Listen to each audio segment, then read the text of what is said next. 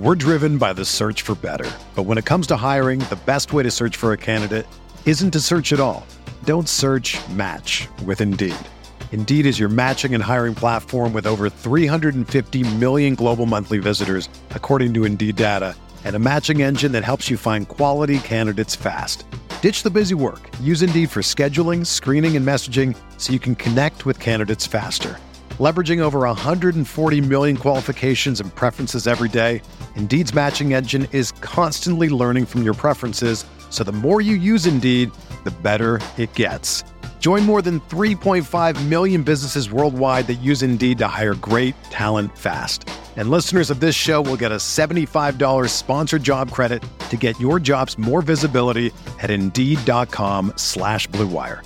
Just go to Indeed.com/Blue Wire right now and support our show by saying that you heard about Indeed on this podcast. That's Indeed.com/Blue Wire. Terms and conditions apply. Need to hire? You need Indeed. This podcast episode is brought to you by Coors Light. These days, everything is go, go, go. It's nonstop hustle all the time. Work, friends, family, expect you to be on 24/7. Well, sometimes you just need to reach for a Coors Light because it's made to chill. Coors Light is cold lagered, cold filtered, and cold packaged. It's as crisp and refreshing as the Colorado Rockies. It is literally made to chill. Coors Light is the one I choose when I need to unwind. So when you want to hit reset, reach for the beer that's made to chill. Get Coors Light in the new look delivered straight to your door with Drizzly or Instacart. Celebrate responsibly. Coors Brewing Company, Golden, Colorado. Arteta! What a strike! What a screamer! Zola! And a fantastic goal! Arsenal back in it! And here's Limpar, lines it up, finds the net. Arsenal in front. Aubameyang lifts Arsenal to 14th FA Cup, then smashes it on the ground, ensuring no one can ever win it again. This is the Arsenal Vision post-match podcast. My name is Elliot Smith. You can block me on Twitter, Yankee Gunner, and we are the champions of FA. That's right. Once again, for the 14th time, the FA champions, Arsenal FC. Yes, we have won the FA Cup, the Arsenal Invitational, the Arsene Wenger Invitational, whatever you want to call it. The fact of the matter is now the Mikel Arteta Invitational, and we are the champions of it. And as a result, as we record this today on Monday, Spurs are playing a qualifier for the Europa League. What a day. What a day. What a weekend. What a season. Couldn't be happier to see the back of it and couldn't have had a better way to usher it out. Who would have guessed that the team most triumphant on the final day of the domestic league calendar, domestic calendar, full stop, that the most triumphant team would be Arsenal Football Club. The team that starts every season at the top of the table, ends the season in celebration, and it was absolutely fantastic. And I want to just sort of thank everyone because the chat on Twitter, the chat in the Discord on Patreon, just everyone, the whole group of people celebrating together. You know, unfortunately, we weren't able to physically be together, many of us anyway, in our pubs, at the ground, in each other's houses, things like that. I wasn't even able to break into someone's house to just watch in their living room. So we were mostly isolated, and being able to sort of reach through the digital space to hug and celebrate, it made it a very, very special occasion. So thank you for everybody for sharing that. And there's so much we're going to do. We're going to celebrate. We're going to laugh at our rivals. We are certainly going to analyze the game, really get stuck into this. Just a little bit of housekeeping later this week. Special guest coming on to talk squad building. We will sink our teeth into the squad building debate. That'll be for everybody. So you'll definitely have that. We'll have some of our patron transfer pods coming up. We've got Mohammed coming on with scouting reports of some under the radar targets, even though it appears that we don't want to go under the radar. We just want to sign big, expensive players like Willian and Coutinho. Fine. You know what? Not going to get into it right now. Today's the day for celebration, but so that's on the horizon. And here to discuss it with me is Paul. You can find him on Twitter at Pause My Pants. Hello, Pause. Woo-hoo. Clive's on Twitter at ClivePFC. Hello, Clive. Hello. I am so amped to discuss this. I know that Tim would like to be here, but at some point in some undisclosed location, there will be a human child that he and his wife will celebrate coming into the world, and he will be announcing that. But as a result, I think he is within his right to celebrate alone and not come on to the podcast while trying to usher a human child into the world. And I've got Scott lined up for the squad building pod and stuff coming up later this week, so he'll get his word in as well. So let's kick it off. I think where I want to start is at the end, actually. And Clive, before we dive into what happened on the day and the game, this decision to sign an untested coach, to move on from the bad man and bring in Arteta, it's a risk. It's a risky decision. I think everyone was behind it, but he has absolutely no experience coaching, as the main guy in the big chair. It's a big risk. A squad that looks very broken. He has to come in. He has to try to fix it on the fly in the middle of the busiest period of the season. Then the pandemic hits. Then he's got to come back and do his first job coaching in this very weird Project Restart environment. And then he draws City and Chelsea/United in the semifinal and final of the Cup. A daunting situation. And for him to have navigated this, to have ostracized Guendouzi and Ozil and had it look like the right move completely, to have relied on kids, bringing Maitland-Niles in to start the City game and again in the Cup final, like some of the decisions, I don't think you could possibly have a coach have been more validated, the selection of this coach and the future we have under this coach, than the way this played out. So how happy are you for Mikel Arteta, and how much of a validation is this for him, and how much does it excite you for his future? Yeah, so let's bring ourselves back to getting Arteta on board. So obviously, many of us have sort of liked him in the past. We weren't sure about him. Let's be honest, we weren't sure. How could you be sure? He's only about 23 when we first approached him for a job. So, how could you be sure? Youngest manager in the league, no experience, an assistant to a very good manager, but you can't be sure. You just have a feeling. You look around within the game and you see what people are saying about him. It sort of makes you sort of inquisitive. How good is he? Everybody talks so strongly and so positively about him. Then you come to that first interview, and then everything changes from that day. Coming from a coach who may have been a decent coach but couldn't communicate in a way which brought everybody on board, you get a guy that immediately can tell his story. And that first interview, the impact of that first interview has never left me. Right, so straight away, you think he's got a plan, he's got an approach, he cares about how he impacts rooms, impacts people. That's the important part of being a coach, how you impact people, how you make them feel, how you can extract performance out of them based on what you say and your ability to understand detail, both emotional, physical, and the details of coaching. So I'm thinking this is brilliant. You hear him talk about leadership, structures, plans, what he needs to do. Everything he says just seems so obvious and clear. That's the best way to communicate. When someone says something, it sounds like, that's obvious. That's just class communication. And then he goes into the football pitch. And you got this, I was just talking to Le Grove offline, and he sort of mentioned, he called the group the Uncoachables. That's a brilliant line. A group of players that, I've said myself, some of them are uncoachable. So we think how much is he going to get out of this group? How's he going to do it? How's he going to create an identity? All the things that we talk about, all that soft stuff we talk about, how's he going to get that going with this group? Mm-hmm.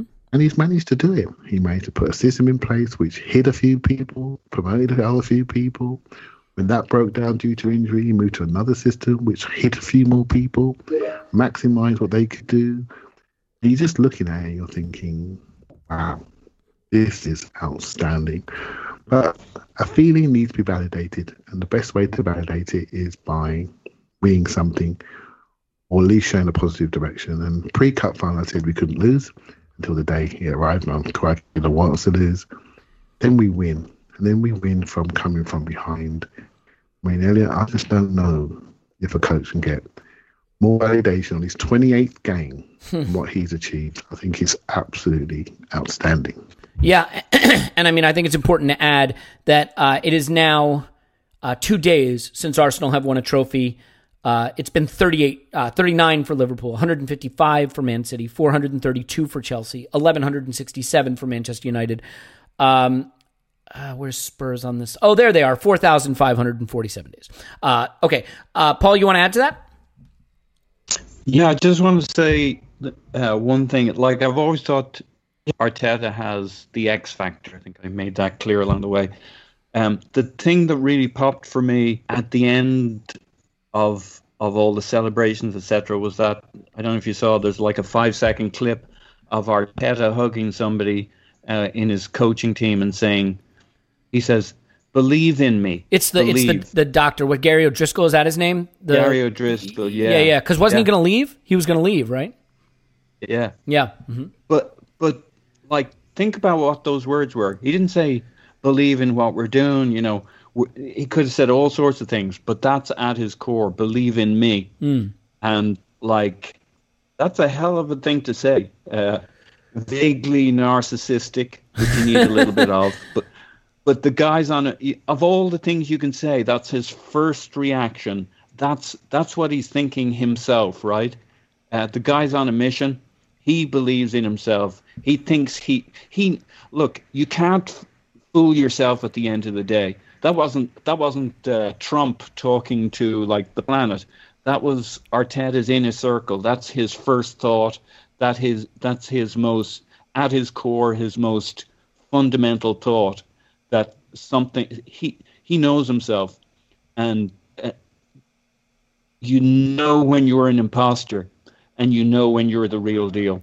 And the guy said, believe in me, not to the world, to his inner circle.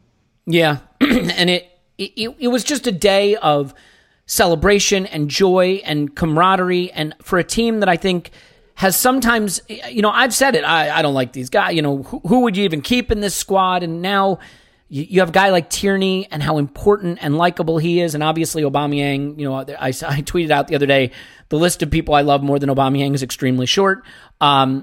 You know, Pepe, the way he played in this game. We'll start to analyze the game now because I think I want to get into the game analysis. But I think the headline of the day is Arteta, is the validation of this guy. And the echoes of 2017, it's pretty wild, right? Like beating City in the semifinal and then maybe some dodgy refereeing decisions in the final, helping us beat Chelsea is just a wonderful way to do it because it even gives us more of an opportunity to laugh at them as they turn apoplectic with rage, just pink with rage. So I enjoy that as well. Olivier Giroud, I don't know if I've ever come out on my feelings about the player. Not my favorite. And, you know, granted, he was sort of involved in that early goal for Pulisic, but a quiet day. And I don't know, have you guys seen the video of him being shot by a sniper from the stands? Oh. You need to find it. Arsblog tweeted it out. It is absolutely epic. Louise sort of bodies him from behind, and he holds his buttocks. To be fair, his quite buxom and beautiful buttocks, and then falls to the ground as though he's been shot by a sniper. It is pretty hilarious. So let's start to analyze the game here, though. And I don't think the lineup is particularly interesting because he went with the semifinal lineup just holding for Mustafi, which I expected. And I think most people expected. We did have some debate on here about whether Saka should play. Again, he trusts Maitland-Niles, and I think that is a big part of the success we had. But Clive, you predicted us to win this game. I predicted us to win this game, and I realize a lot of that is built on emotion more than intellect. One thing I said in my analysis of the game was that we couldn't afford to fall behind. I felt that as long as we could play a counterattacking style and hurt them on the wings, counterattacking them, that would be effective. But we did fall behind. So I want to just get your take on the early patterns of play and why you think they had the success they had early in the game. We'll get to how we turned it around, but what about the early part of the game was concerning for you? And obviously, like them scoring first, I did kind of fear the worst at that point. Yeah, so we suspected that, you know, Giroud would play a central part in how Chelsea play. So I think they had one game plan, and this is why I think they got caught out. They thought they'd be better than us. They thought they'd blow us off our feet by just pressing us high, pressing our people that are a bit lumpy on their feet, like Xhaka and potentially Ceballos and Holding, by using them as triggers, feeding the ball through the central areas into Giroud. And what you have Mount and Pulisic sprinting off the sides, different angles for Giroud's one-touch layoffs, and away you go. Right, so bang, in behind us. And I think at that point, it becomes a recovery speed game. So what I thought we did early on is that we overpressed. And I said at the weekend, why do we overpress? We overpressed, in my opinion, because we weren't pressing from the front enough.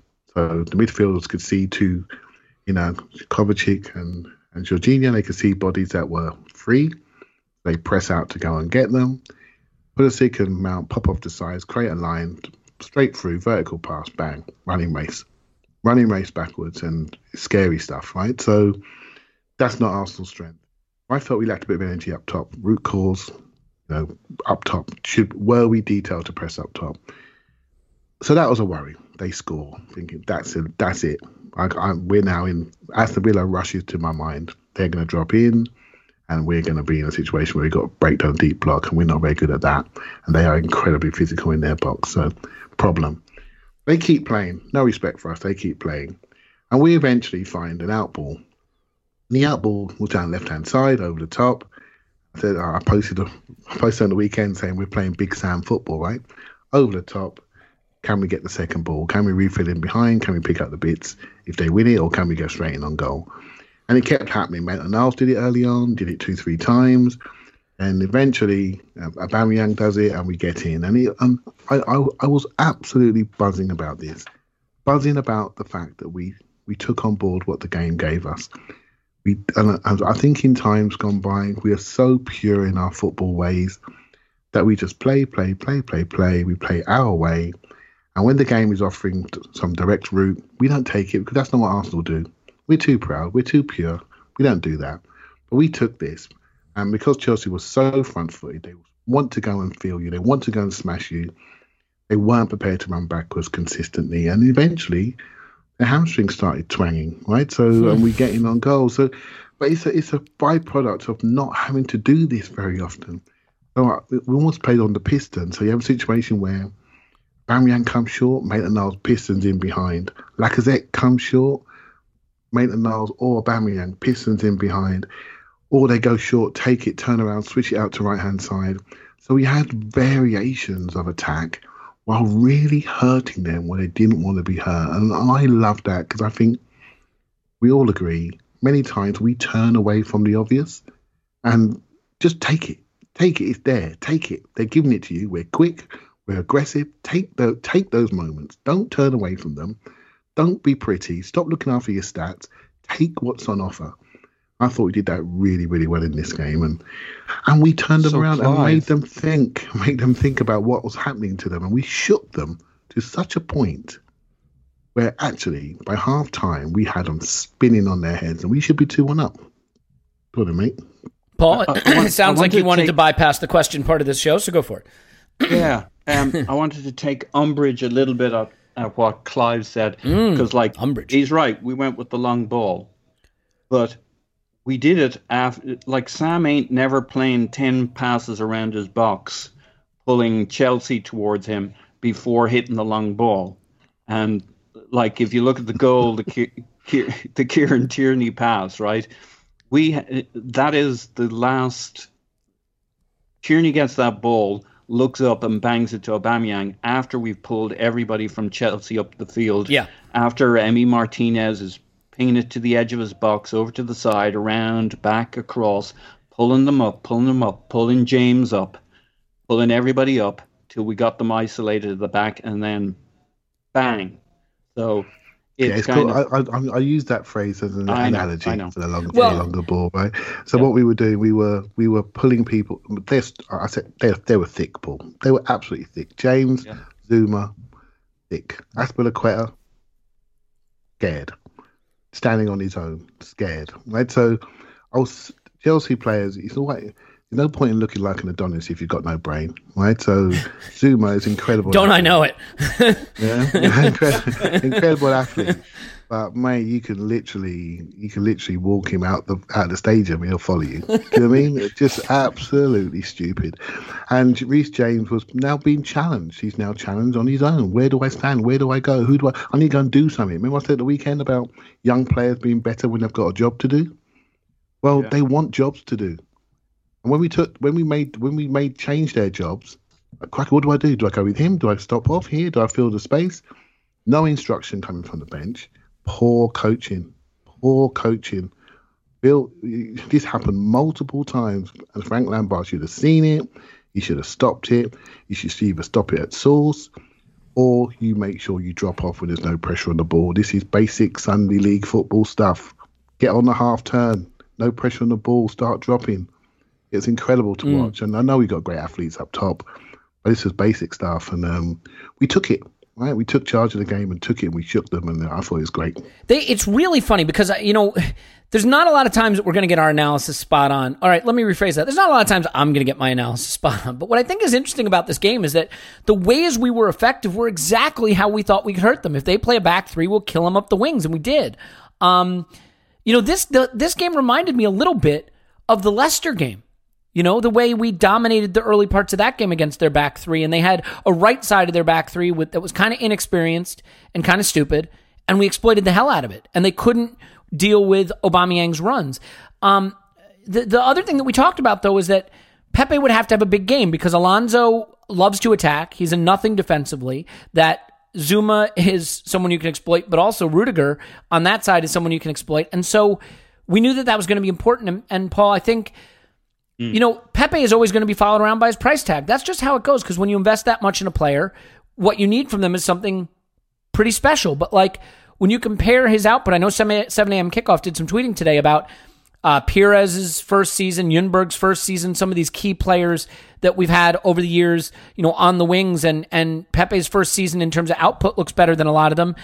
But it's not a linear progression. He was getting better and better, and I think this game might have been his best yet, even though he doesn't get the goal. Maitland-Niles, a leg offside, preventing him from scoring an absolute worldie. He assists Aubameyang for the winner, and he just caused them all kinds of havoc. And I think one of the things that really unlocked Pepe is Arteta finally taking the shackles off, letting him get away from the touchline and drift more into central spaces. So how impressed were you with Pepe in this game and with Arteta for solving the problem of getting him away from the touchline and letting him get into the places he wants to go and be more hurtful? Yeah, no, the Pepe part of this game was massive. It was by far the most integrated into play he's been. If you look at his touch map, it's, he has his fair share along the wing, but he's got lots of touches infield, on the left. Him and Aubameyang were comfortable when the play took them that way to swap wings. I was struck how often Pepe was filling in as a true midfielder, kind of almost like you might see one of our fullbacks stepping into a midfield, but Pepe would be right in midfield, right in the middle of it, so engaged all the time. His defensive work was excellent. I don't think that's a big part of it, by the way. I'm glad you called that out. That was really big, really big. I agree with that. Yeah, it was big. We saw the first kind of pass at this in the City game, where I think again it was clear he had bought in, that he understood. We offered you. You may have thought we offered you one job at this club. Actually, we've been offering you a different job. Please take it. You got to play both ways. You got to be back there defending your winger. I know we thought this lineup was a gimme, and it probably was, but Arteta's looking at the biggest game of his career as a manager, potentially for years by comparison, because this changes his whole story. Winning versus losing in this game changes maybe his total history at Arsenal and therefore his total career. So there were no gimmies in terms of the lineup. If he looked at his right side between Bellerin and Pepe and was worried, he might have been tempted to do a Pep and overthink things and compensate in some form. Different player, different this, different that, kind of more security from the midfield, do something to prop up that side. Instead, he just leaned into it, and he allowed Bellerin the opportunity to come forward and to overlap more and pull Pepe into the midfield and to really be integrated with the other guys. That worldie he scored, I'm sorry, I'm going with that was a goal. Technical offside, apparently, but another work. Nobody curls it like him. Absolute worldie. And the shot behind the keeper, Caballero watching it coming through, rooted to the spot. Was that guy had the best seat in the house for that. Hit the back of the net before he knew it was being fired. It made me mad that we didn't see Pepe take either of the two well-placed free kicks we had on the outside of the area that Ceballos and Lacazette took. Yeah, same. And I think you can't look at the right side without thinking about the left side. And I'll be interested to hear Clive talking about Maitland-Niles, but that was a big call on that side because I thought it should have been Saka he picked. What do I know? You keep getting things wrong, Paul. It's crazy. I do, yeah. But I think, obviously, then you got that build-up on the left-hand side with Maitland-Niles stepping into the midfield so that you can get that triangle up along the left, and we can talk about that tactically, but that was clearly a big piece of how we played, how we pulled them in, and hence there was no point in Pepe staying out on the wing on the far side. It was just too far away, so we weren't trying to stretch them across the front three. Aubameyang and Pepe would fall into a true midfield spot if Chelsea were trying to progress the ball up the field and keep us compact in the middle. And it took us a while to get our spacings, our compactness right when in the first 15 or so minutes they were tearing through us with Mount and Pulisic playing wall passes off Giroud. It was quite interesting, in fact, how often those two guys went to the same side and just left James on the other side. So there were things for us to look at in terms of our formation. My fear that Maitland-Niles might be kind of stranded there while Mount or Pulisic or whoever wandered infield kind of came to fruition. I would say on the Giroud thing, where you got it right and I got it wrong, I also kind of got it right. Because here it comes. Yeah, Giroud Pulisic should have led to a second goal too if it hadn't been for that hamstring. So it kind of was their play. They maybe didn't get it off as much as they liked, which seemed to be Frank's frustration. Fat Frank complaining about too many short passes. He really wanted them to lean into the Giroud thing. But the couple of times they got it going, it was pretty problematic for us. But I think Maitland-Niles and Pepe were maybe the choices he could and should have made, but you know, he was betting the farm on us winning that game. That's his transfer kitty, that's his momentum, that's his belief, and I thought Pepe was just sensational, absolutely sensational. More for the stuff that wasn't eye-catching, the fact that he just got stuck involved and was a constant threat down that wing and made Rudiger look like a chump time and time again. He sure did. Maitland-Niles did great on the other side, given that he's got no left foot. And yeah, I mean, it's his weaker side, but he did the job beautifully. And I think it's worth pointing out, too, that Pepe played 90 minutes. Now, had they not gone down to 10 men, quite hilariously, which we'll get to, maybe he wouldn't have. But I don't know if he's played 90 minutes this season. I'm sure he has at some point. But you know, in the City game, we said, oh, really good Pepe performance. He's still not quite a 90-minute player. We could see he had to come off, but really good.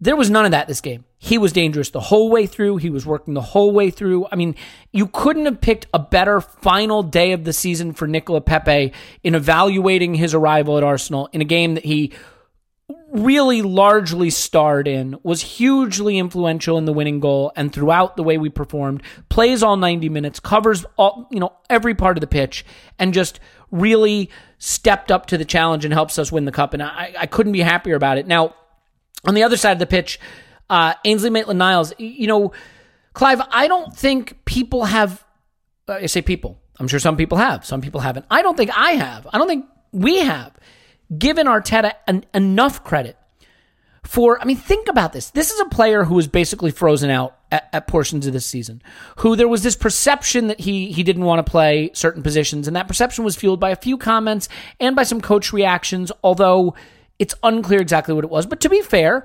Arteta had made some comments. He needs to do the work. He needs to show that he wants to do it. And then when he did do that work, he was brought back in a little bit. But to then start him against City in the semifinal is a massive call.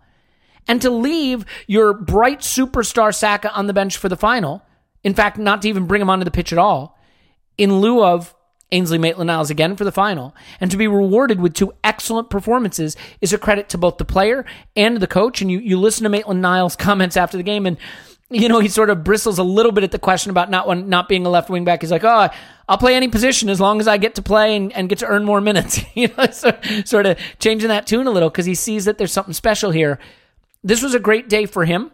It certainly, I think the semifinal and final have shown what a big career he can build at this club if he will fight for whatever minutes are available to him. And okay, in the attacking part of the pitch, being on the left is not ideal for him, but his running, I still think, even despite the lack of end product, it really pushed them back. It really hurt them. And I think at times they look terrified. We know of Pepe on one side, but of Maitland-Niles running at them on the other side. Yeah, so Reece James is a monster athlete. So first few minutes, Maitland-Niles takes him for a run, beats him. That means everyone on that Chelsea team thinking, crikey, he's our fastest defender. He's just been run by a kid, on their team. So not even Aubameyang. That's a real message to them. So I'm a huge fan of Maitland-Niles, as you guys are aware, and I know he's had a bit of a rough trot, and I could go into my feelings about that, but it's not for this podcast, right? So what I will say, in every bit of feedback you get, there's a hint of truth. Maybe he's realised that some of the feedback he's getting is an underlying message. I need to show more urgency when I'm on the pitch. I need to show that I care more.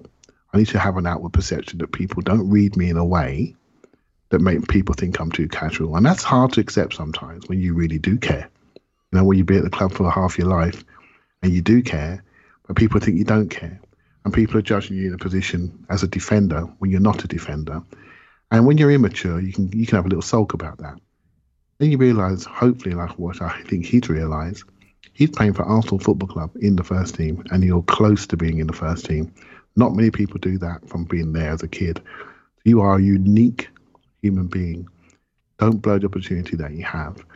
That's just on the human side, and I think he'd realised that. But on the football side, I'm involved in non-league football club, Step 4, really good side. We go and watch teams. We scout teams, and we scout their tactics before we play them.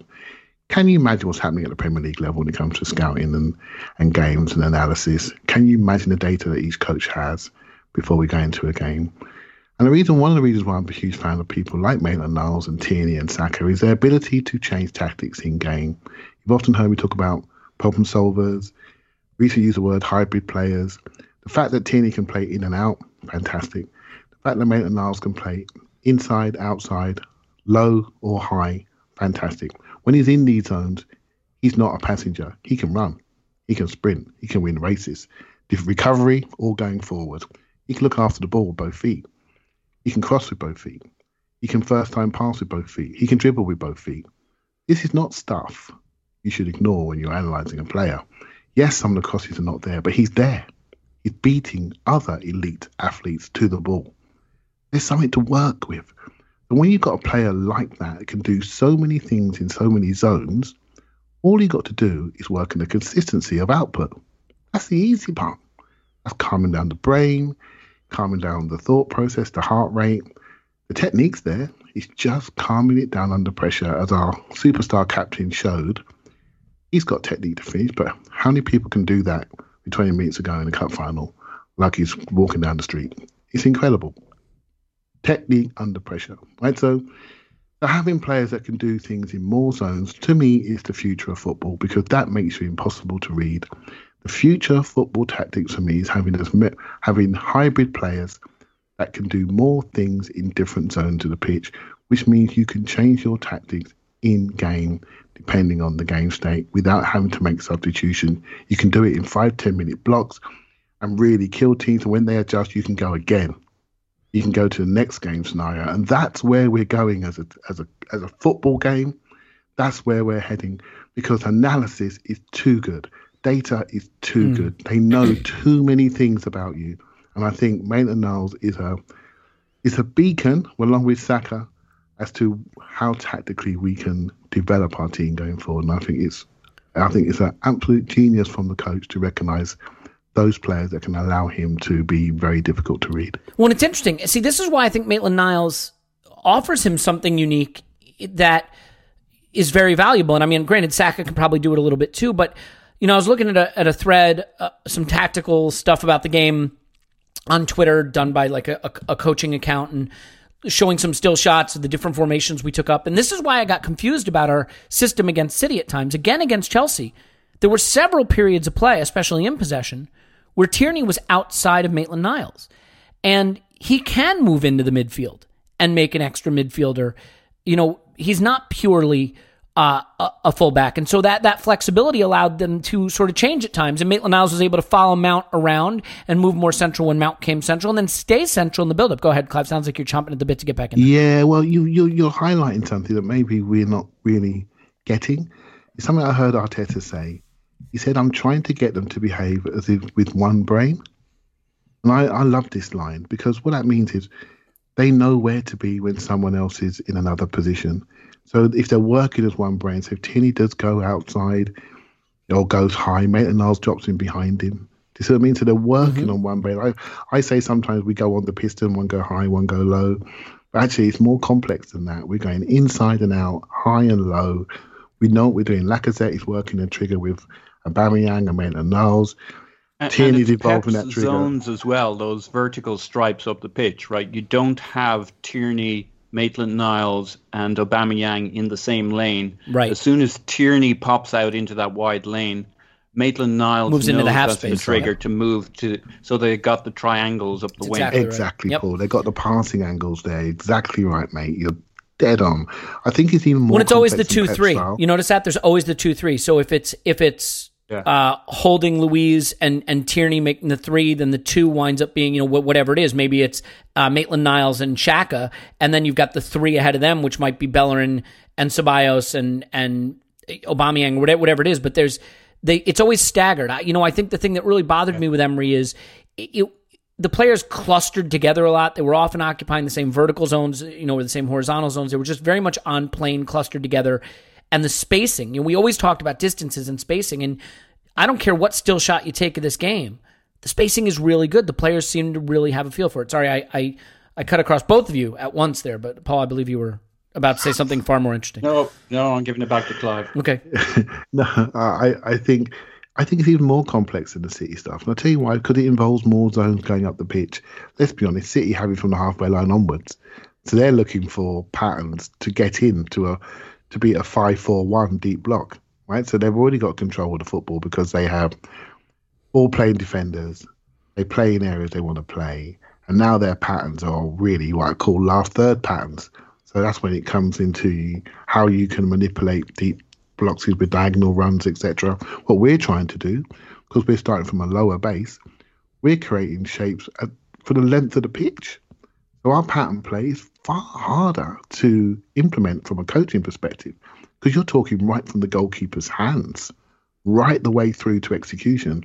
That is far more difficult, far more complex to do, because we're not in control of the game much of the time, because we're not that team yet. When we start talking squad building, we should definitely talk about what we need to do to be that possession team that controls the ball higher at the pitch, and that should dictate our signings and what those attributes need to be added to the team. So I think what he's doing with the uncoachable pieces that he has is nigh on genius, mate. And we're all watching it in wonderment. And I've rarely felt more positive about a game in many, many years. It's so exciting. Well, yeah, not to mention what was on offer and what we wound up winning, which we'll certainly get to the celebration there and what that all means. But Paul, there's a lot of players that we have to talk about here, and certainly Tierney is among them. But again, I don't know how we get this far into the pod and we haven't talked about the guy who scored all 4 goals in the FA Cup semifinal and final. Pierre-Emerick Aubameyang is a special, special player, and we play City, we win 2-0, he scores both goals. We play Chelsea, we win 2-1, he scores both. The pressure on him for the penalty, he puts it side netting. It's the best penalty I've ever seen him strike. At the time, I was like, I think Pepe should be taking this. No, it's Aubameyang, and you will not see a crisper, cleaner strike than that. And then the goal he scores is basically a mirror image of Messi ending Boateng's life in the Champions League. Although, a bigger prize on offer here, obviously. So, it's just sensational to see. And he was dangerous all game. I thought he could have done better with the header early, but they couldn't live with his running. He's a unique player. He uses his brain to win that penalty too, to get into the box and win it. I think that this now takes this player, a Golden Boot winner for Arsenal, one of the best strikers in the league since he's arrived, maybe not the best, but potentially the best, and takes him out of the group of players who, because of not winning anything during his time at the club, and the club being kind of in a down moment, him maybe not being remembered by history, and puts him into the category of someone we can remember as an Arsenal player and embrace as an Arsenal player because he won the cup, because he was the guy who won us the cup really with 4 goals in these 2 games. So, I mean, again, I don't know what's left to say about Aubameyang, but do you think this elevates his stature in terms of legacy? Now, I mean, I don't know if we'll resign him or not, and that's a debate to be had in the squad building pod. It's not a debate for today. But in terms of legacy, I think this changes it. Yeah, I think so. And, some people maybe poked a little bit at Ramsey that part of his legend is his success in FA Cup finals. But, where else would you want the guy to be scoring his goals and to have his great moments than in the big games against our rivals, etc.? And, I mean, whatever you say about, it does drive me nuts when he laughs, when he screws up a chance. But the guy just shakes stuff off. It's kind of his wry, ironic, what do you know about life kind of laugh when he screws something up. And he's just straight back at it. And he's just always there. He's always a threat. He's the threat. And, this game more than any, we leaned into the idea that we just want to free Aubameyang up so that he can get one-on-one. And I think maybe part of the reason we went with Maitland-Niles was to make sure we were secure enough on that wing that we could totally free up Aubameyang to do whatever the fuck he wants, to be as free as he wants, and maybe also to pull James forward to create the space, to tempt Chelsea into creating the space to leave Aubameyang 1v1 against whoever they put there, and thank God it was Azpilicueta. I think significant from this game is the partnership we're seeing develop between Tierney and between Pepe to link to Aubameyang. So we can get to him. We're kind of double dipping on finding ways to get him going through other players. So those 2 partnerships, that first time ball from Tierney, I mean, he is really good. The comparisons with him and Robertson and TAA as a fullback, I always got that. I didn't watch him when he was at Celtic, and you YouTube it and stuff, but you could see that if his YouTube stuff played out, that's the kind of fullback you've got there. If he was as good as all the hype, all the reading you do around him and the kind of game he has, he's a Liverpool kind of fullback in terms of what he gives you. He's a playmaker, a creator, and that partnership with Aubameyang on that side is huge. And I guess over the last few games, I've gone away from my idea that if you're going to have Aubameyang, the thing to do is to play him through the centre. I think the thing to do is to set it up so that he's free from the left to move in to the striker role as much as he wants. And that's the key thing we got to do, to set it up so that starting from the left, he's basically pretty free. And whether it's Lacazette next year, I mean, look how we use Nketiah. Look how Arteta obviously rubbed his hands at taking this young striker and kind of forming him the way he wanted to form him. He didn't look for an option to Lacazette. He didn't ask him to do something different. He asked him to do exactly what he asked Lacazette to do, that the false 9 role, dropping into the 10 spot and opening up the middle so that Aubameyang can go in behind and Pepe can cut into the centre and cause havoc and reap real trouble there. So I think the last few games, obviously we had a dodgy one in there, but in general the last few games have evolved that whole Aubameyang from the left, Lacazette dropping deep in the middle, and Pepe becoming a fairly awesome part of our attack,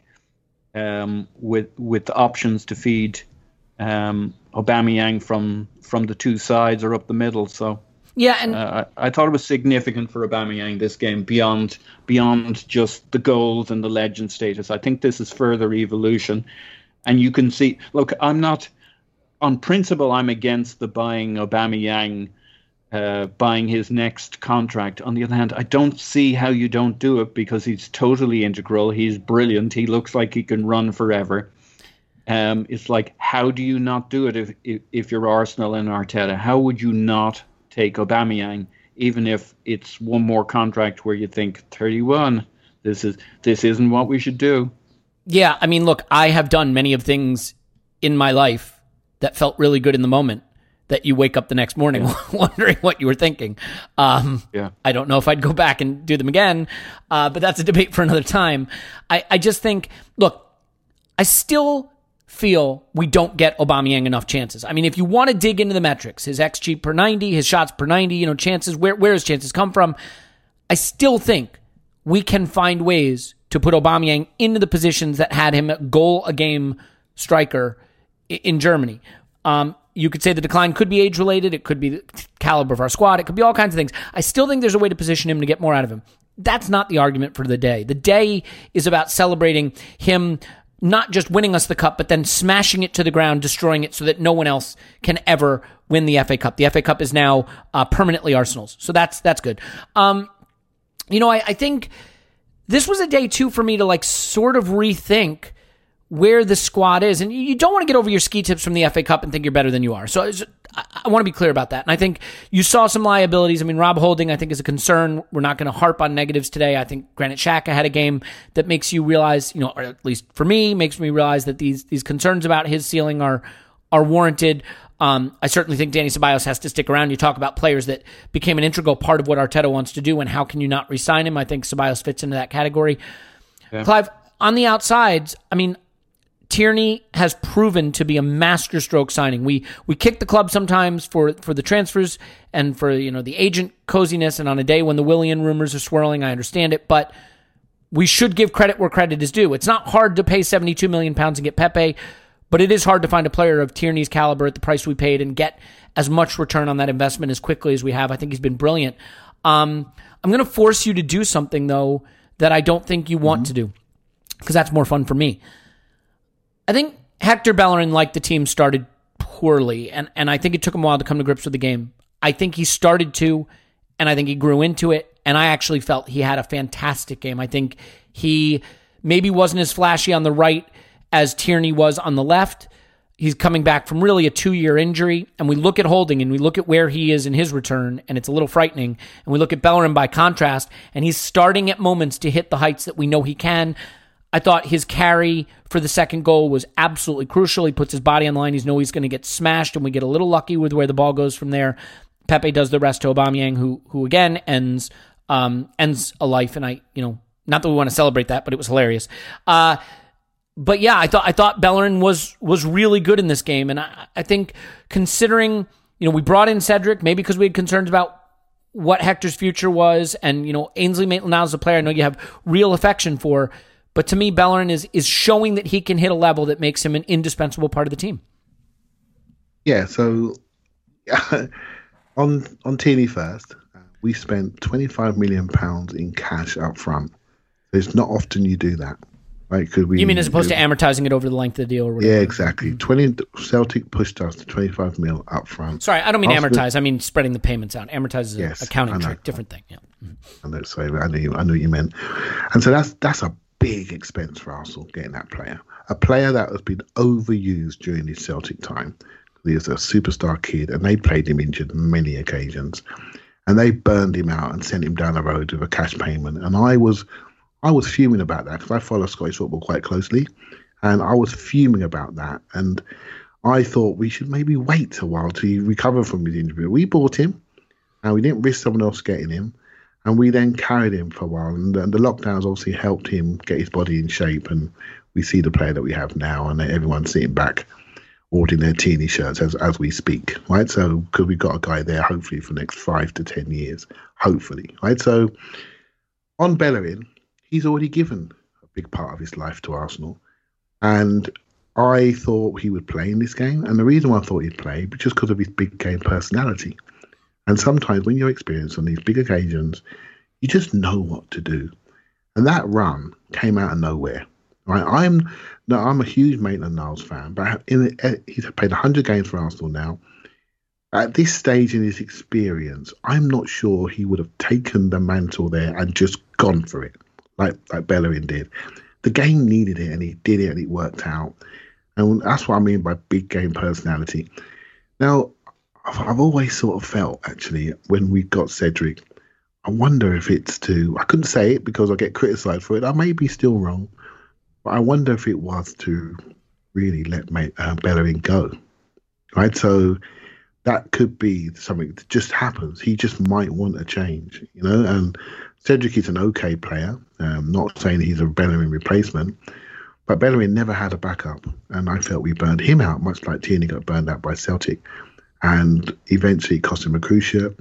And whatever happens, we're going to have 2 right backs now. We don't have to burn anybody out because we got the players to cover that gap. In this game, I agree with you, Elliot. I think he ended the game so much better than he started it. But I do think, as a personality, that's one we will struggle to replace if he did leave. If he stays, I'm really happy because, yes, he's got technical shortcomings, but he's somebody who just gets it. He gets the shirt, he gets the club, he gets the fans, he gets everything. And yeah, I can pull him apart, but what's the point? He is somebody that's been here since he was 16 years of age, and you can't put a price on that. And much as though I like to give the academy kids the benefit of the doubt, he's the same. Just because he comes from Spain, he's been here as really a scholar, and he's worked his way through, and he knows what it means to wear that shirt. And at that moment in that game, he tore them to bits and smashed into them and helped get us the energy to get the second goal, and that's priceless stuff. So whatever happens, he's created a great legacy for himself at the club. If he stays, I'll be happy, even though I critique him. If he goes, no one could question that he wants to try a different league, for example. So yeah, I thought he was excellent the weekend. Excellent. Yeah, I mean, I guess I just look at it and I say, Maitland-Niles, we don't know his future. I mean, who knows what his future is? I think... Yeah. I like Maitland-Niles as a utility player we can plug in these kinds of ways, in a back 3, into the midfield if we need him. In a midfield 3, he'll probably get some chances to do that next season.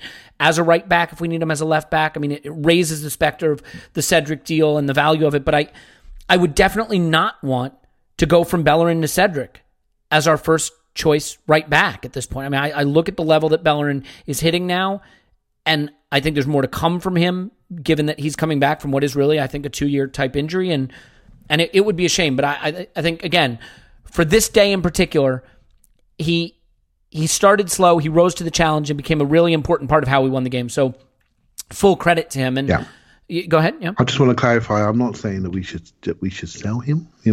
I'm just saying I actually think the Cedric deal does concern me, because Maitland-Niles could do everything that Cedric can do and more, right? So why have we bought him?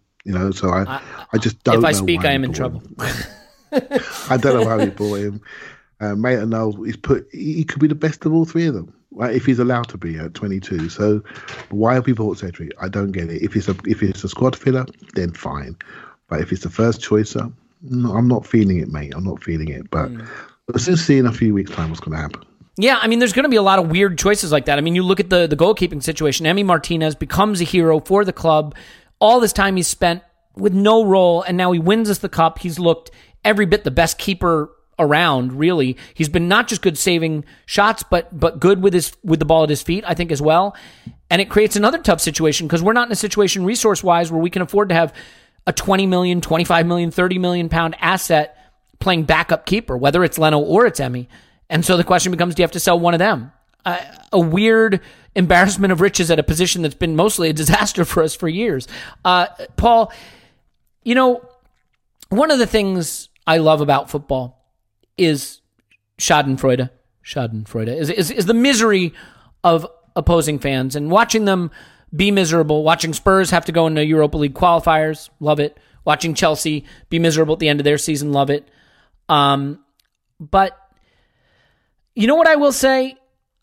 I love watching opposing fans get outraged at refereeing decisions. It is an absolute joy when it happens.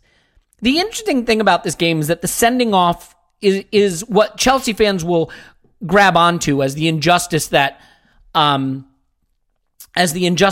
cost them the cup. Ironically, I think you look at the pattern of play, we were dominant in the first half after going level, and just the way we controlled the game. And I felt that our worst period of play at some level was when they went down to 10 men. I thought we were a little too timid. We gave them too much of the impetus, and I think they had some of their better periods of play down to 10 men. But How much do you enjoy that injustice being served upon them? I mean, I don't think it's a second yellow, although what's interesting, they went Zapruder film, right? And they're posting all the still shots of it actually being Xhaka stepping on Kovacic's foot. But the funny thing is, that's a weird way to present it. Because if you go shot by shot and you look at the video again, Kovacic lunges. He's leaning back and he lunges.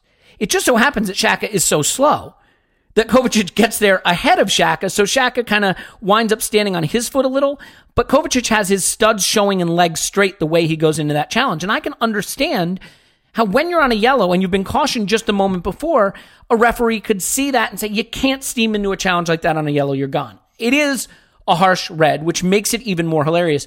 How do you feel about the hilarity of them suffering that injustice? And then also the extent to which it actually didn't hurt. I mean, look, you never want to say going down to 10 men helps a team, but I actually feel that we were deserved winners. We were dominating this game, and I don't know that actually we took advantage of the extra man that well.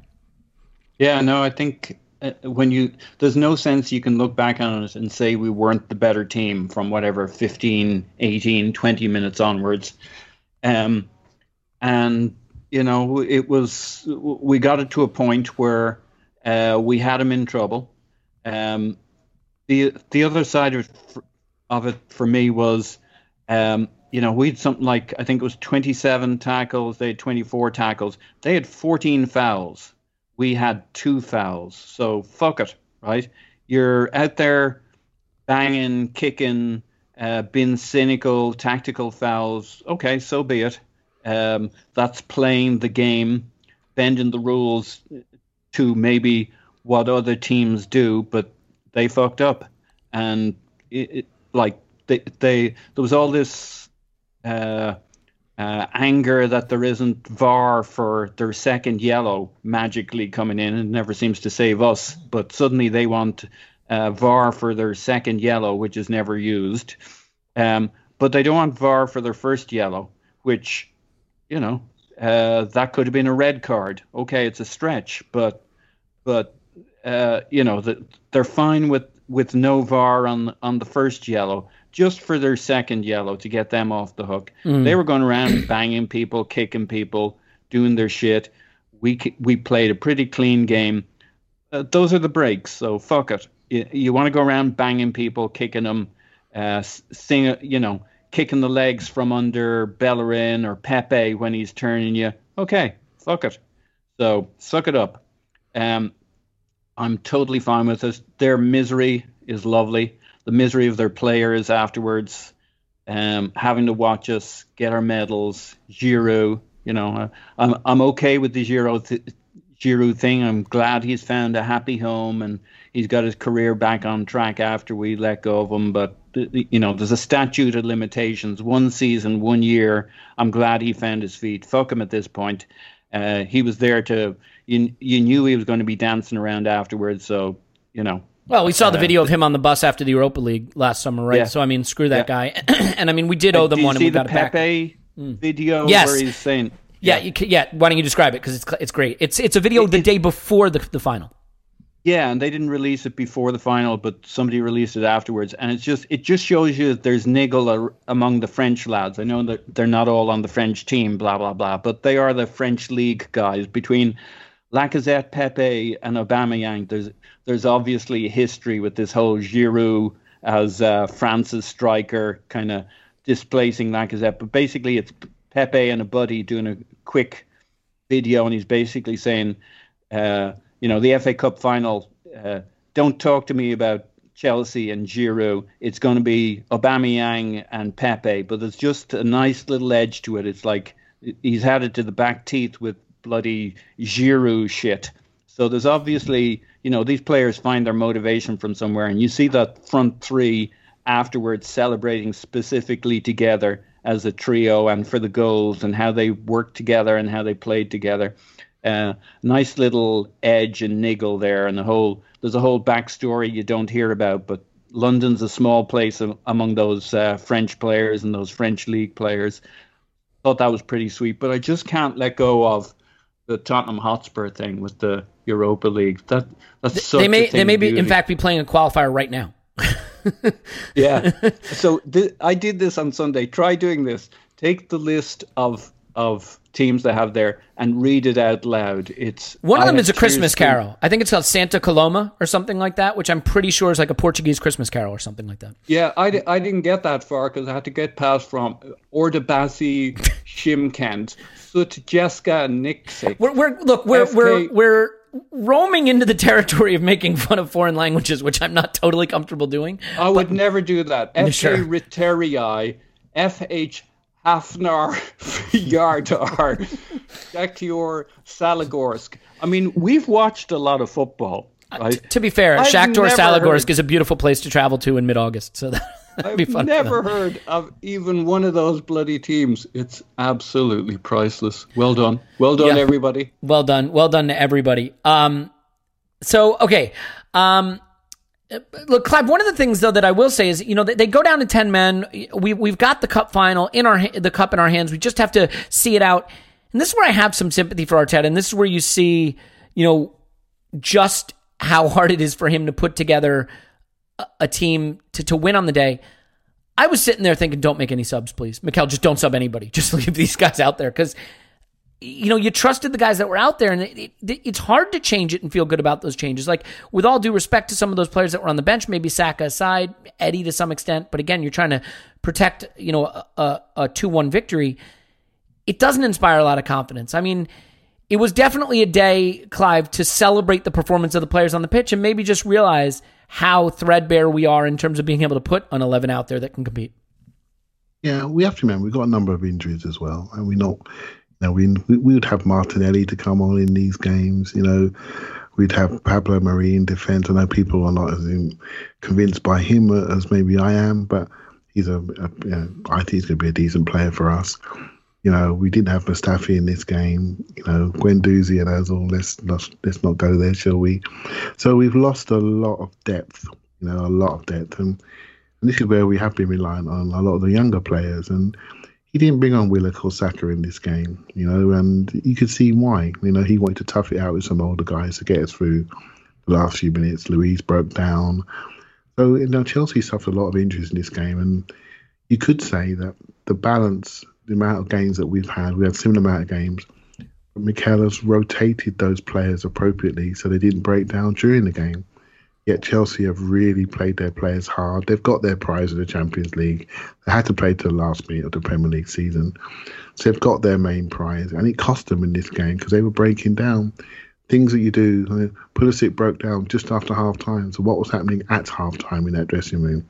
These are things that you can, help fix. But I think we all know we've got work to do. I don't want to go into too big today because it will take away the joy that we're all feeling. No, let's just celebrate for today, yeah. Yeah, well, we all know we've got work to do, and even within the result, we can see we've got work to do, but that's fine. The key was always the most important thing was when the final whistle blew at Saturday. That was the most important thing. This victory has given us all a lift, and it makes that work feel better to do. And it may act as an exclamation point for some people's careers, and it may maybe keep some people's careers a little bit longer, and it just gives us a bit of a pillar in the road, really to hold on to say, yeah, we can do this. There's a belief pillar just been added. We can do this. This is what happens when we do things properly. And we've only just started. Imagine when we start to switch maybe potentially to a 3-man midfield, what we're going to do then. What we're going to do when we start Aubameyang running back to the corner flags to protect his fullback, because that's where we are right now. Can we protect his 31-year-old legs to make sure they're running forward and not defending? What's he going to do as a free forward from the left-hand side when he's got no defending to do and he can just pick people's pockets? He's going to be even better, right? So can we support him in that? Can we give him maybe a different type of centre forward that can actually dribble, turn around, post up, attract people to create more space for Pepe and him? There's things we can do in centre midfield to protect the back four, add more speed, add more creativity, add more dribble out of the press, for example. There's things we could do at centre half with adding sprinters that can cover wide spaces, so we're not scared when there's not a crowd scene back there. There's work to do. But right now, we showed how to manage the squad better than what Chelsea did. And in the end, Chelsea's bench looked quite threadbare because they just probably had one game too many. Yeah, and I mean, we'll take it. So Paul, I mean, we do wind up seeing it out. I think it was certainly a triumph of Arteta over Lampard. And, I mean, not that I'm biased here, but I thought Arteta got it spot on today, got everything right. I thought this was like a 3 out of 10 from Lampard. I don't know what he was thinking. You know, the home game where we wound up losing to them, thanks to the Leno Howler, unfortunately. Look, we dominated them in the back three. We just dominated them in that game. And they brought Jorginho on to go to a back four and a midfield three, and they really took control of the game. And, I mean, I felt for sure the way we were dominating it in the first half after we went level that he had to change it. And he just didn't. He stayed exposed in the places they were exposed all game. He stuck with what he was trying to do. Even when he lost Pulisic, like he just stuck with the plan. Even when he loses Azpilicueta, he sticks with the plan, despite the fact that Christensen looked like he wanted to be anywhere but on that pitch playing in the middle of a back three. Like, it was just, I thought, a disaster class from Lampard. And yes, Clive is typing into the box, Conte wasn't fit. You know what? That is fair. And that is a problem. I still think he had to find a way to change it to a 4 at the back and 3 in midfield and try to get a hold of the game.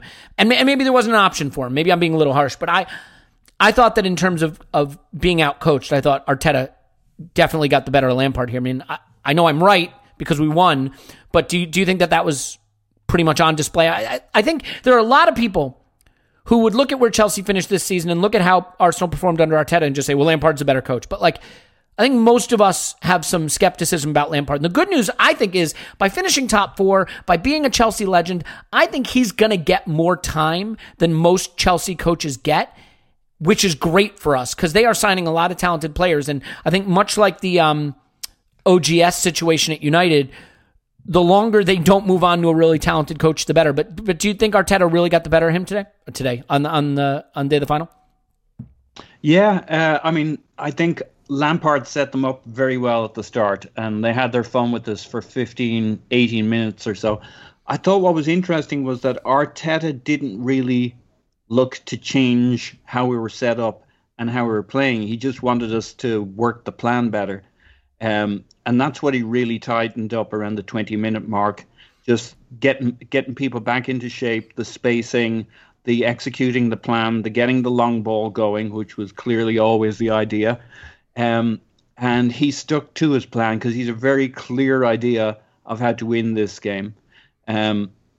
Lampard, you know, he settled into the 3-4-3, especially for bigger games recently, from what I've read, what I've understood. So it was kind of expected in that sense. But I think as soon as, lining up Azpilicueta against Aubameyang was always dubious for me.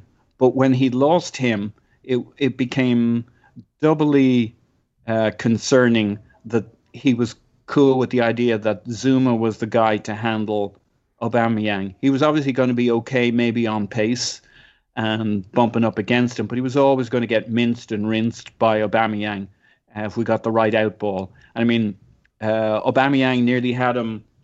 When was it? Hang on. 56 he's minutes. Got notes, Clive. 50 seconds is kind of a rerun of his second goal, but the other way around. It's kind of like he has Zuma in front of him. He cuts into the box onto his right foot and kind of gets blocked down, but almost had them on toast then, and that's what sets Zuma up to get so leaden-footed for expecting Aubameyang to cut in to the inside, and he goes outside. And I just think Lampard's inability to react to where the real threat was what cost them. I think he started out okay, but didn't react to the changes in the game. I mean, it might have had something to do with the Arsenal IT team hacking into Wembley, getting control of the advertising boards and starting advertising Thomas Cook vacation getaways with about 20 minutes to go, which seemed to have got into their heads a little bit. I mean, they did kind of there was a point at which they said, this isn't our game. They'd lost too many players. Like the guys were starting to kind of just start playing at 80% instead of 100% and kind of wind it down. So I think even Frank kind of left the building at about 70 minutes. But But he didn't react. He didn't, after halftime, he could have, should have done something. They were better in the second half, but I still felt we had this game exactly where we wanted it.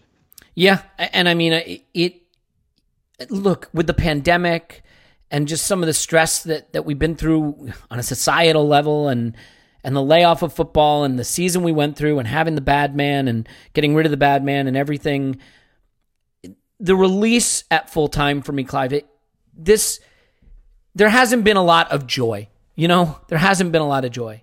I mean, there was some for me. I had my second child 7 months ago, so let me amend that comment. But like, this felt so needed for this club and just for all of us. I mean, how special was this comparing against other celebratory moments? It's different because you're not with everybody, but in terms of how badly we needed it, this felt like something we've earned with a lot of suffering. Yeah, I totally agree. I was just having a quick chat with Andrew offline today about the feelings on this, and there is no way that I wouldn't have been at this game normally. Right? No way I wouldn't have been at maybe the semi-final as well. And so, really, we're all absorbing this game, much like you absorb games, Elliot. So we all become a foreign fan, right? So the local fan doesn't exist anymore. So what you do, even in normal times, you connect with people. You connect with people like yourself, and you make sure you put yourself in a situation with the people like you to watch this big game. In some parts of the world, we can't even do that, right? So the medium of online and podcasts has become, in my opinion, really even more important. And it's more important that we recognize these moments and we celebrate these moments, because this whole pandemic has made people think about their life balance, their lives, what was important to them previously, what's important now. Some people listening to this podcast are businesses and financial future is under threat. And so this is a release, and we've gone for a really tough year. And as a club and as a society, from a world perspective, we've gone for a really tough 2020. And then we sort of turn a corner within the Arsenal world. We see something nice. We see, and we question it, and we challenge it. That is our right. And then we hope when the semi-final draw comes along that we're going to end up in this situation. And then not only do we end up in this situation, but we have 2 games when we absolutely exceed expectations and we deliver. We take what happened in Baku and we throw it away. We come to the big moments a year later or so, and we execute. And as a fan, all you want to see is progression, and you hope the results meet your expectations. And I think we can say we're starting to see progression, and the results are exceeding expectations from the FA Cup perspective, which only makes me more excited for the future. I'm always looking at tomorrow. I just can't wait for it. I just can't wait for it to happen. But the way this is being built, whatever we do, I hope it's been built in a sustainable way. I hope the plan is a sustainable one. I'm not interested in short-term successes. I want us to be around at that top 4 table for a long time. We've only been out of it for a little while, but maybe we took it all for granted. There are many Champions League games I could have gone to. I chose not to. I just went for the big ones like the Bayern and the Barcelona and all the rest of it. Yeah, because those were the fun ones, let me tell you. Good choice, mate. And I think the game needs to have a reappraisal of how they appreciate the fans. I think we need to reappraise maybe how we appreciate the club, right? So it goes both ways. Again, priorities, life balance has changed for many, many people. And in these times, you find out what you really care about. So pre-game, I was trying to say to people in my way that we can't lose. If we lose, it doesn't matter. It's all about the future. But really, I was talking crap. What I tell you now, because when the day came, I'll do my You're just protecting yourself. It's fair. Yeah, protecting my emotions. When the day came, I was absolutely all over the place. And this was the most important thing in the world. And so that's good to know that heartbeat is still pumping. And it's really nice that it matters that much. You try to protect yourself from what really could have gone wrong. But I'm so pleased today that, we're all in a really positive mood. And I hope this podcast goes in some way to all those people listening that they align with us, because I think this is just a wonderful time to be an Arsenal fan. And I have to say, I felt like I was going to vomit every second of the day until kickoff, and then most of the time until full time. Cup finals are the worst feeling. I wouldn't wish it on my worst enemy unless you win it. And so I love what all those Chelsea fans must be feeling and what they must have felt. I really hope they soak up the misery. Like, really drink it in. Couldn't have happened to a nicer group. It is such a weird experience, isn't it, Paul? I mean, I don't know if you experience it the way I do, but I felt like I was going to crap myself and vomit at the same time the whole day. Like, just the nerves, the anxiety, you're just on edge. It feels terrible. Like, you don't want that feeling, and yet you want to be there so desperately. And so, not winning it is unthinkable in terms of just how miserable and low you can feel. And I realize we went through that just a summer ago, but to take all that nervous energy and then convert it into the raw emotion of celebrating the win and throwing the cup on the ground and smashing it and preventing anybody from ever winning it again. Just also seeing the celebration of the players. Paul, I don't want to dwell on the negative, but like, he did ostracize Guendouzi. He did ostracize Ozil. He had to make that choice. If it had gone wrong, he would have been questioned for it. It didn't go wrong. It definitely went right. And I realize that outcome is not the same as process, but with decisions about soft factors, right? About camaraderie and chemistry and people buying in and getting on the boat and whatever the expression is, those are soft factors. And so the only way you can measure them is by whether they work out. And you look at the team celebrating together, and there certainly didn't seem to me to be a sense of loss at the players who weren't there with them celebrating it. Like, it was a special day for these players. They celebrated it lustily, as they had every right to. I think Arteta not only got it right tactically with this team, but he found a way to take a group of players that maybe was coming apart at the seams and bring them back together. Yeah, he absolutely has done. And especially, can I just add one thing, by the way? There was a lot of speculation, Paul. I think he sort of led the charge about the players taking the wage deferment, and I still think that was... I don't want to debate that here. I'm not sure it was the right move. Other clubs didn't wind up doing it. I think the players maybe got taken advantage of a little bit, but like, there were a lot of things that could have gone wrong. He pulled the players together to feel a part of this club and feel connected to one another, and that's what's important. So I just, with all of those factors, he got it right. He got the chemistry and the camaraderie right. Look, there are all sorts of different takes. Here's why I think the money thing, not to litigate was it right or wrong. Here's why I thought it was important, right? Not necessarily right, important. We suffer together. That has been his mantra. You hear it from the players. You've heard it from him. It's, I'll go on a slight little pop psychology thing here, but there's actually a reasonable number of Catholics in this team. Mikel Arteta, you got Lacazette, Aubameyang. I could list off a bunch more. I want to be clear that I hate where this is going. Yeah, I know, but it's not going quite where you think it is, which is part of our psyche is the idea of suffering, and I think what Arteta's tapped into is, like, Pochettino had that whole religious thing going within his team too. You didn't have to believe in the religion, but you don't have to take his view. But there's something a little bit more transcendent in a view that says it's beyond us, it's beyond our contracts, it's beyond finance. There's something bigger going on here. There's a mission, there's a direction. And you don't have to share. It's not actually important whether you believe what the coach believes. You just have to believe that the coach believes it, and you believe in the coach.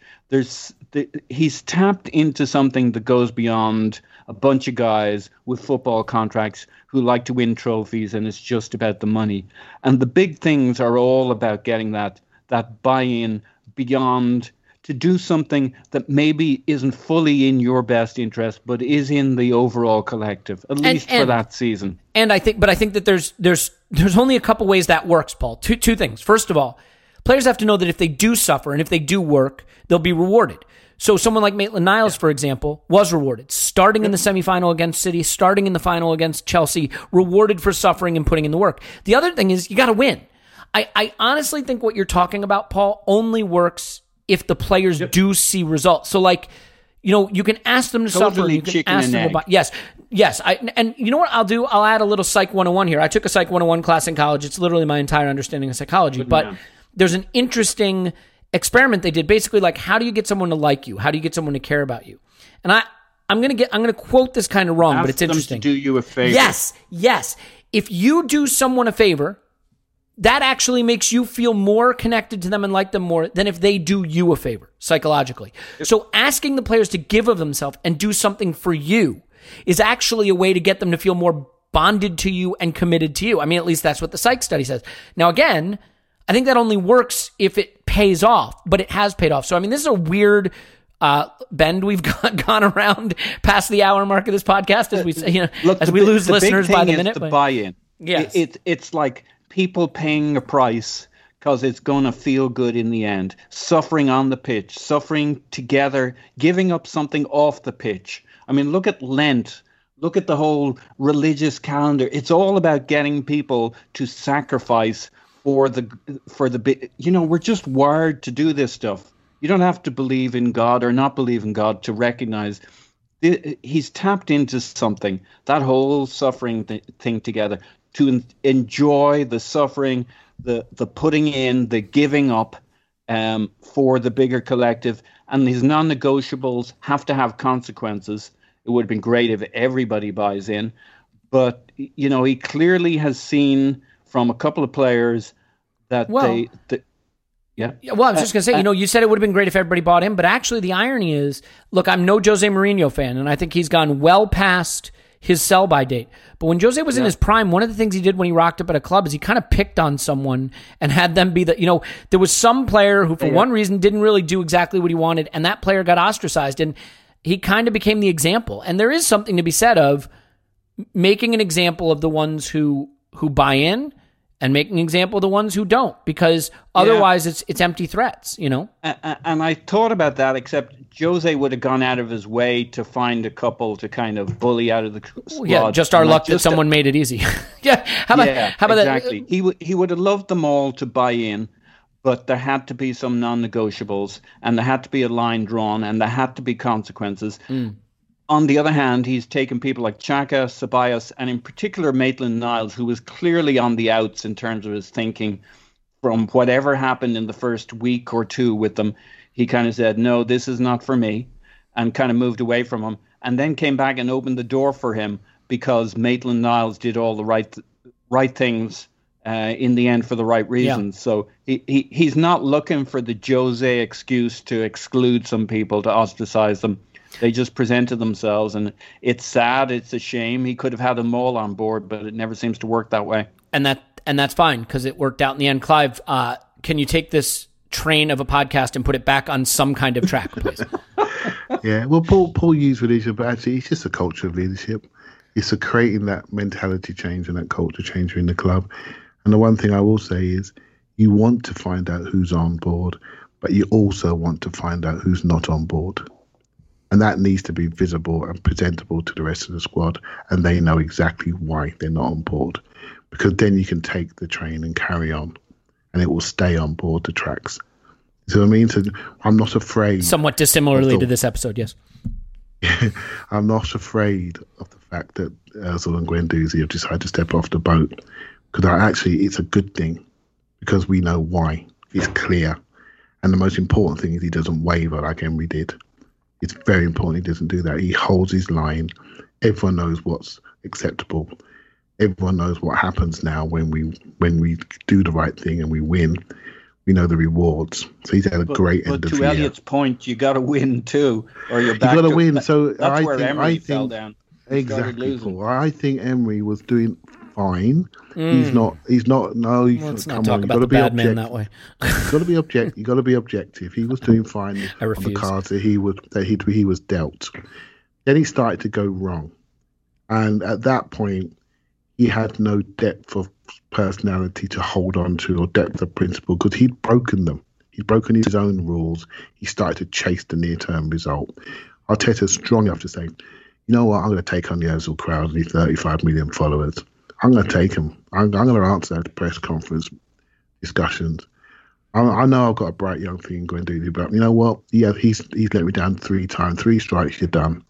Right? So, and he's held his line, and everyone else has bought on, and we are where we are. And this is what I talk about, sustainability. He's building something sustainable. To do that, you have to root out the people within the old culture that are got a extraordinary influence on that old culture. Root them out, find them, and then move them on. And then you can build something that's sustainable for yourself going forward. Yeah, well, let's wrap it up.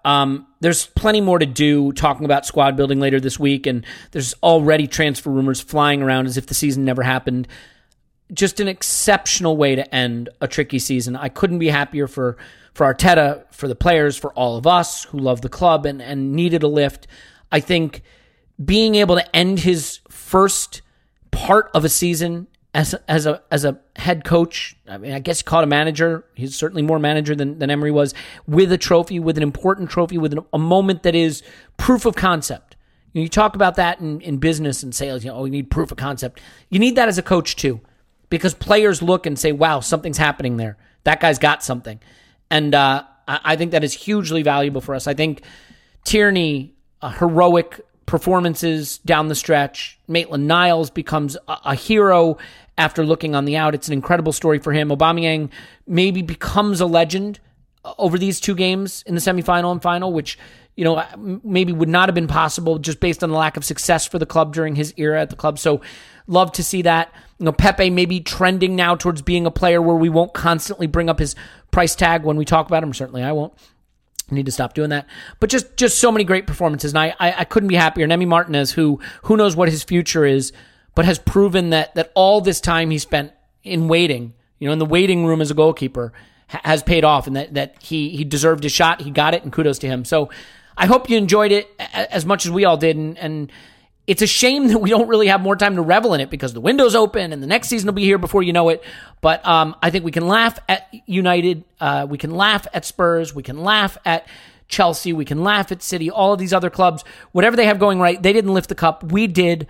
And once again, it is the Arsenal FC Invitational. And I am thrilled to say that we have won it 14 times to match the number on the back of the man who won it for us. So for everybody at our podcast, we just want to say thanks for spending the season with us. We'll be having plenty of episodes to cover the silly season as well. So don't go anywhere. Paul's on Twitter. Pause with my pens. Thanks, Pause. I just want to say I hope you go after a Buddhist for midfield in the transfer window so he can be one with everyone. Yeah, if there's one thing that I felt that this podcast needed more of, it was religious analogies and conversations. So thank you for adding that. Clive's on Twitter at ClivePFC. Thanks, Clive.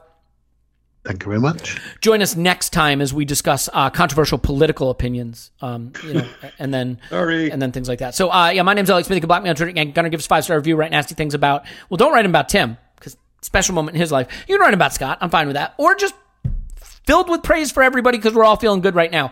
We will have plenty more coming, as I said, this week and in the weeks to follow. So we're not going to take a break. We're not going to go anywhere, even though the name says post-match podcast. We like to think that we have more to offer as it now becomes apparently a religion podcast. So we love you so much. Congratulations to everybody. Congratulations to Arteta and the players and the club. Just a fantastic way to end a tricky season. We are FA Cup champions. We love you, and we will talk to you after Arsenal 10. Thanks for window now.